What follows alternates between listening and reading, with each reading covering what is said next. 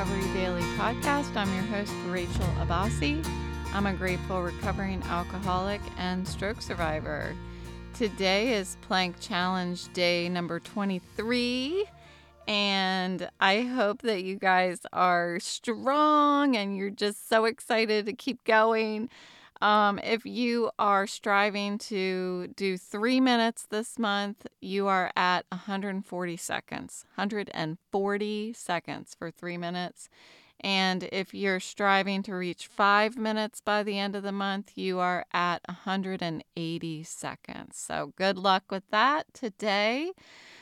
So today's episode, I want to talk about leading by example. And I believe that this is really the best gift that we can give our kids.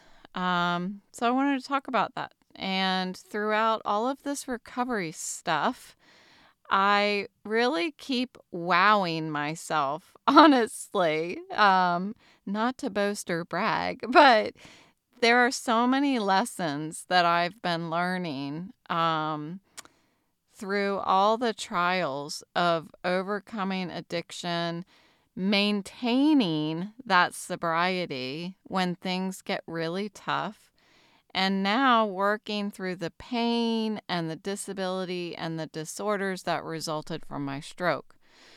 The transformation that I have been experiencing, it's not just for myself.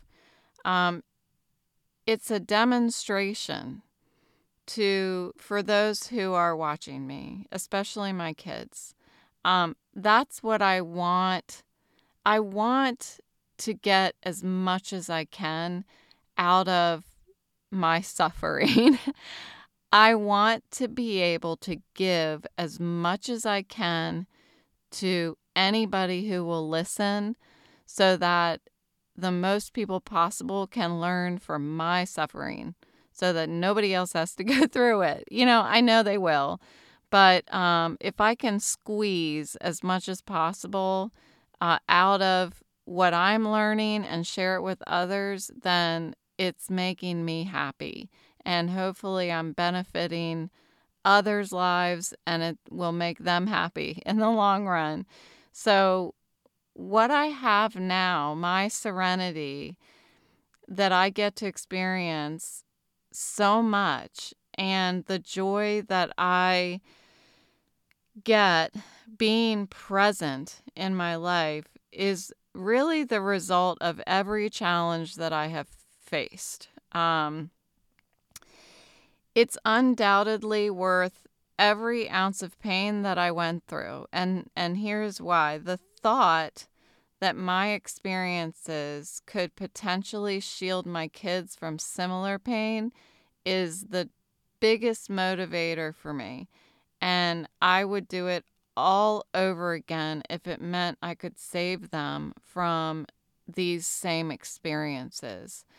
Unfortunately, that's not how it works.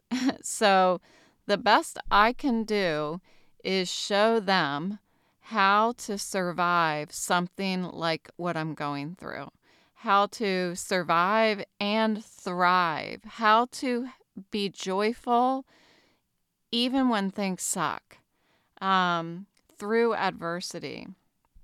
So after I got sober, I was thinking about this today. I slowly began to find new ways to have fun without drinking.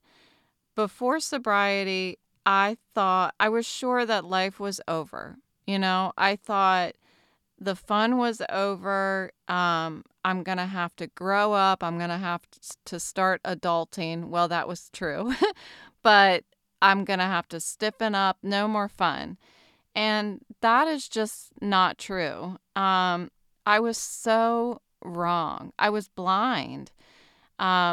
My tea parties, for example, are one of my favorite things to do. And I got to have one today to celebrate my wedding. And the people who came were my mom and my sister and my new mother-in-law and my new sister-in-law and a couple friends, and then all of the my kids and their significant others, and my niece, of course, and her best friend. So this is a perfect example of just how much fun I was missing out on when I was drinking. Because when I was drinking, I would have been around just as many people, but I was not really present. Um, I, if you would have asked me, I would have been like, yeah, I'm totally present here, but I wasn't. I wasn't really me. I was drunk me. And I thought drunk me was me because I was drunk all the time. So I thought that that was me. But it wasn't. It wasn't me. I like this me so much better than that me. And the tea party was so much fun. Side note, uh, I did a little a little speech. I didn't plan for it. It just felt right. So I did a little gratitude, thank you for all the support and everything. And then my daughter actually did a speech. She was my maid of honor. So, of course, we didn't have a ceremony with anyone. So it was just the two of us when we had our ceremony. So she got to be my maid of honor at the tea party, and it was super adorable. But she gave a speech, and she cried. I cried. We all cried. We laughed. We cried. It was really great. I have to tell you, it was so moving. I had such a fantastic time, and I'm so entirely grateful for the people that are in my life. It means so much to me to be able to do something like that. Do I feel terrible? Yes, I feel absolutely terrible right now. I'm doing the podcast with my eyes closed because it's just, I went too far because that's what I do. I'm totally taking a tangent. It's okay. You guys love when I do that. I made everything for the party. So I started like 3 days ago, and I made the biggest hit of the party were Mexican wedding cookies. Those were the biggest hit. And I also made sugar cookies and snickerdoodles. I made a chickpea salad for finger sandwiches, and I made cucumber and cream cheese with dill and chives little finger sandwiches, and I made blueberry scones. So, yes, I'm beat, and it's, I shouldn't have done all of that, but I wanted to. And Lord knows, like, you can't stop me when I want to do something. And so my husband just watched me kind of torture myself, but I had fun, and I will suffer the consequences and probably have to nap a bit over the next few days.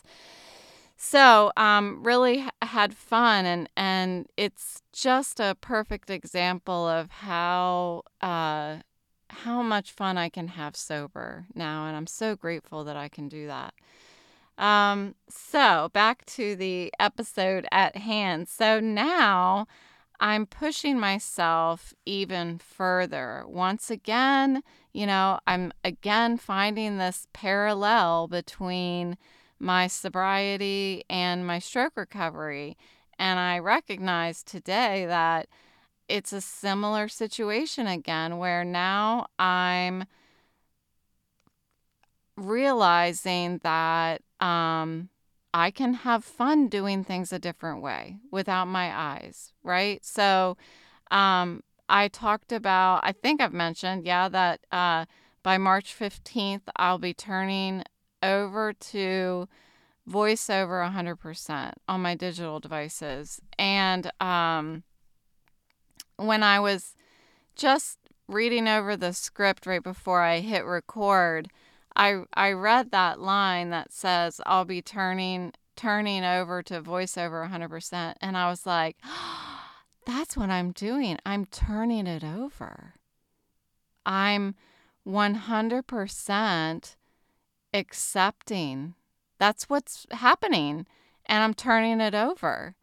And I don't know if you're feeling the same goosies as me, but it's really, I'm practicing a true surrender to my disability. That's what's happening. And that's really a beautiful thing. I mean, it doesn't feel beautiful, but it will. It will feel beautiful when I stop fighting, when I stop fighting myself internally. So I'll be learning to embrace the digital world without the burden of my post-stroke symptoms. I'll be opening doors that I think I've never paid attention to, and having fun using my senses a little differently than I have throughout my life. I'll be relying on my ears to ingest information much more than I ever have. I've already been learning how to be a better listener because I don't have a choice, but I'll be trusting ingesting things audibly. And I think that that's one area that I got really frustrated about probably 6 months ago as I was starting to really use voiceover on my phone. I kept having the wrong, like showing up for my appointments on the wrong day and stuff like that. But I think that I was also dealing with another layer of cognitive dysfunction. Like all of that language and speech stuff was really heightened back then.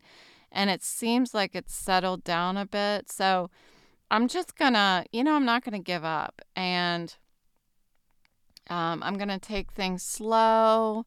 I'm gonna be patient. Just this morning, I logged on to my sobriety meeting using voiceover. So I didn't look at my phone at all. I was able to go to Zoom, find the meeting, join the meeting, add the passcode to enter the meeting, and then I listened to the meeting throughout the whole meeting, muting and unmuting myself with having a screen curtain, which means that my screen was black.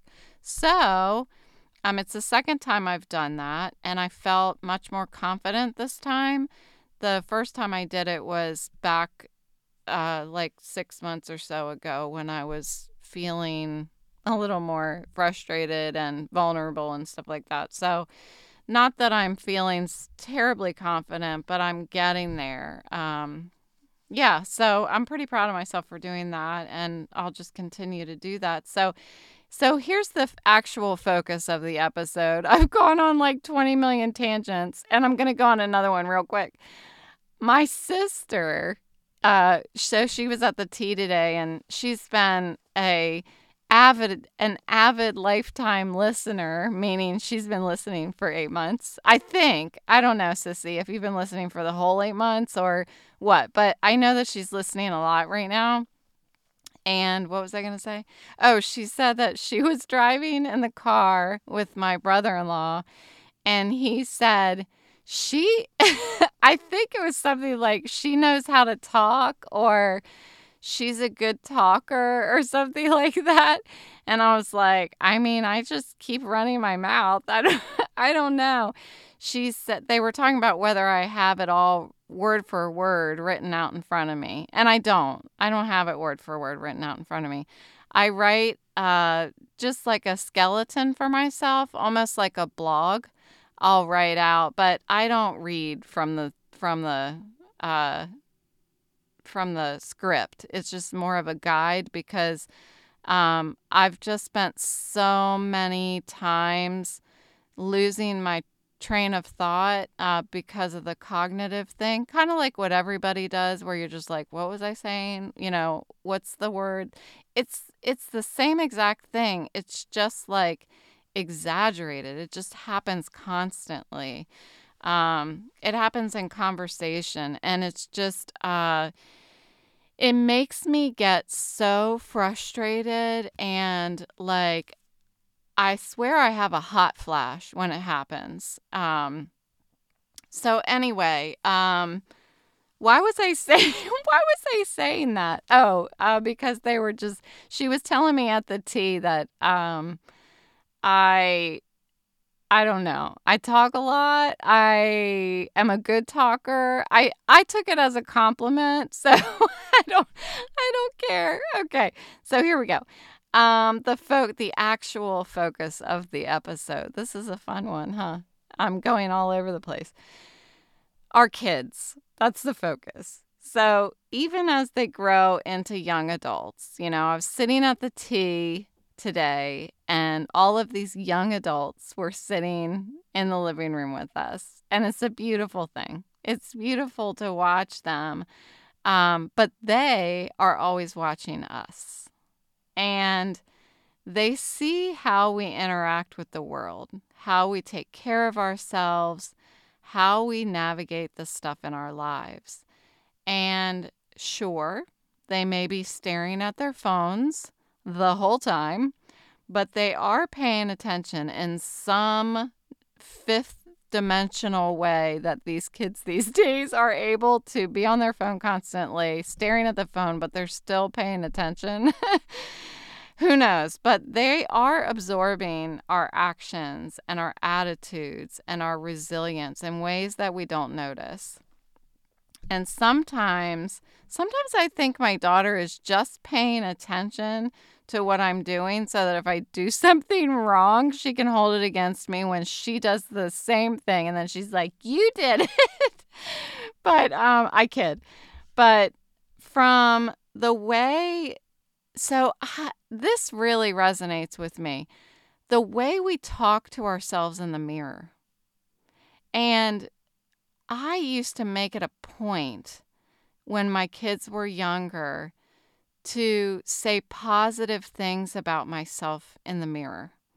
Like, "Oh, this looks so nice," or, "Oh, I love my hair today." Or I would make compliments about myself in the mirror because I wanted them to do the same thing. I did that. And I'm really happy that I did that because I feel like it worked.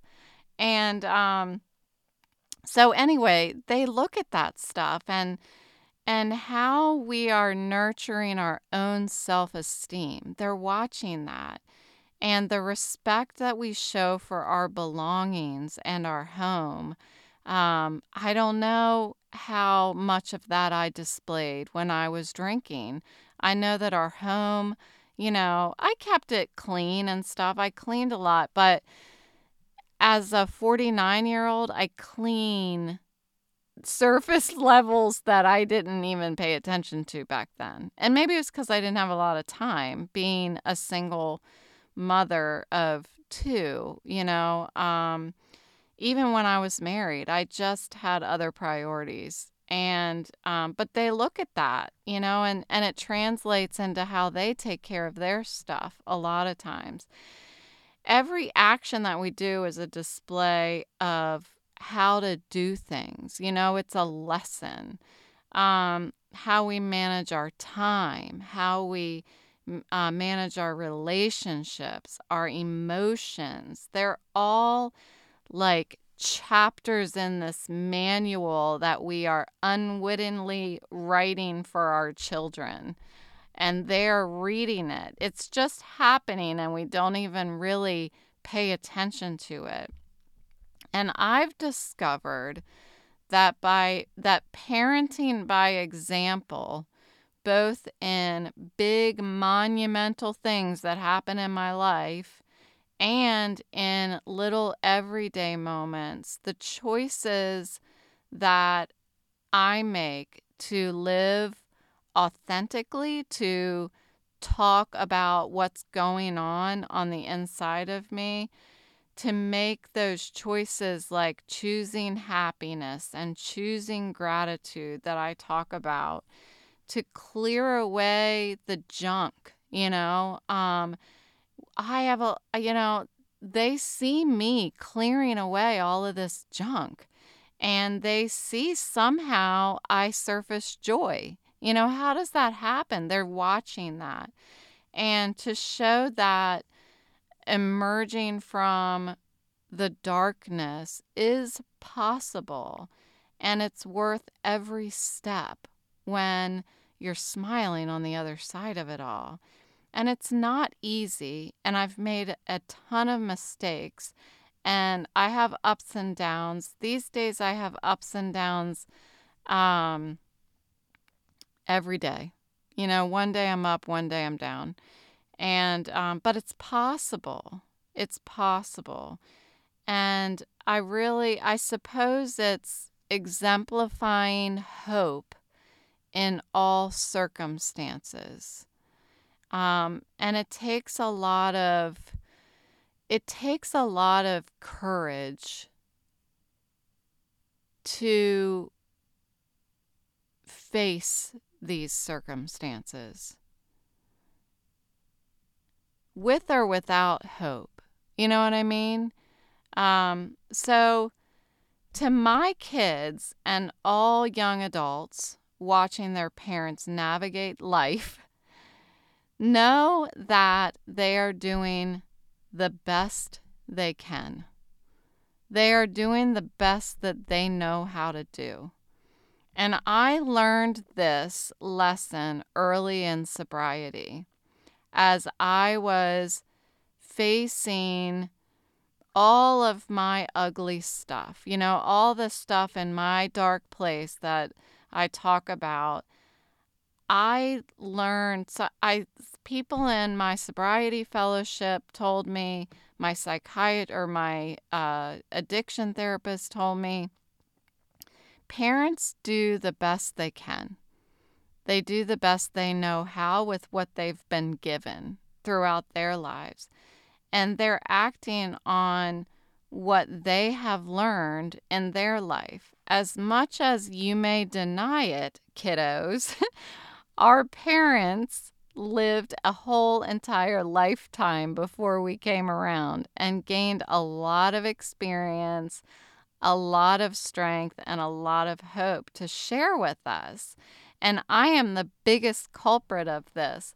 I just didn't believe it or something when I was growing up. It's like I didn't believe that my mom lived a whole entire life before me. When I see my daughter doing the same thing to me, and I say my daughter because honestly, I haven't seen my son do this, but I had to learn things by doing them. I couldn't have my mom tell me, this is what happened to me when I was your age, and this is how I resolved it. I was not willing to hear that. I had to make the mistake on my own. And I'm not saying that my daughter's always making mistakes. I'm not saying any of that. But it seems like, I guess just because she's a female, that we talk about some of these things that, well, this is what happened to me, and this is how I resolved it, and take it or leave it, and a lot of times I believe that we leave it. And that's okay. I mean, it's okay. That's how I had to do things. Unfortunately, but fortunately, because I learned, it instilled things deeper in me when I learned it by doing it. So where was I? What was I talking about here? So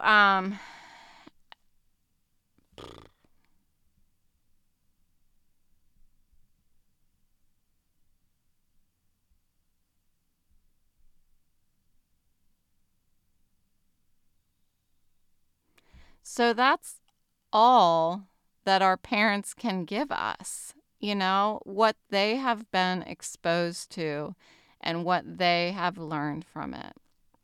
So the key is our parents are doing the best they can, or did the best they can. And to the parents, the greatest gift again, that I feel like we can offer our kids is the example of our own lives. And these are lives filled or lived fully and bravely and with abundance of love and respect for ourselves.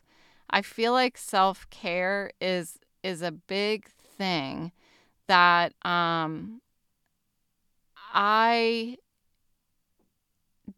yeah, I feel like I had that focus in our household about taking care of ourselves, but I mean, you guys know what I did. So I wasn't taking care of myself. I thought I was because I was blind. I was I talked to them about my anxiety because they experienced similar stuff. So we talked about it, but yet, as much as I thought that I was leading by example, I wasn't. I was doing everything wrong. I was drinking and taking my medication which wasn't going to work. And a lot of other stuff.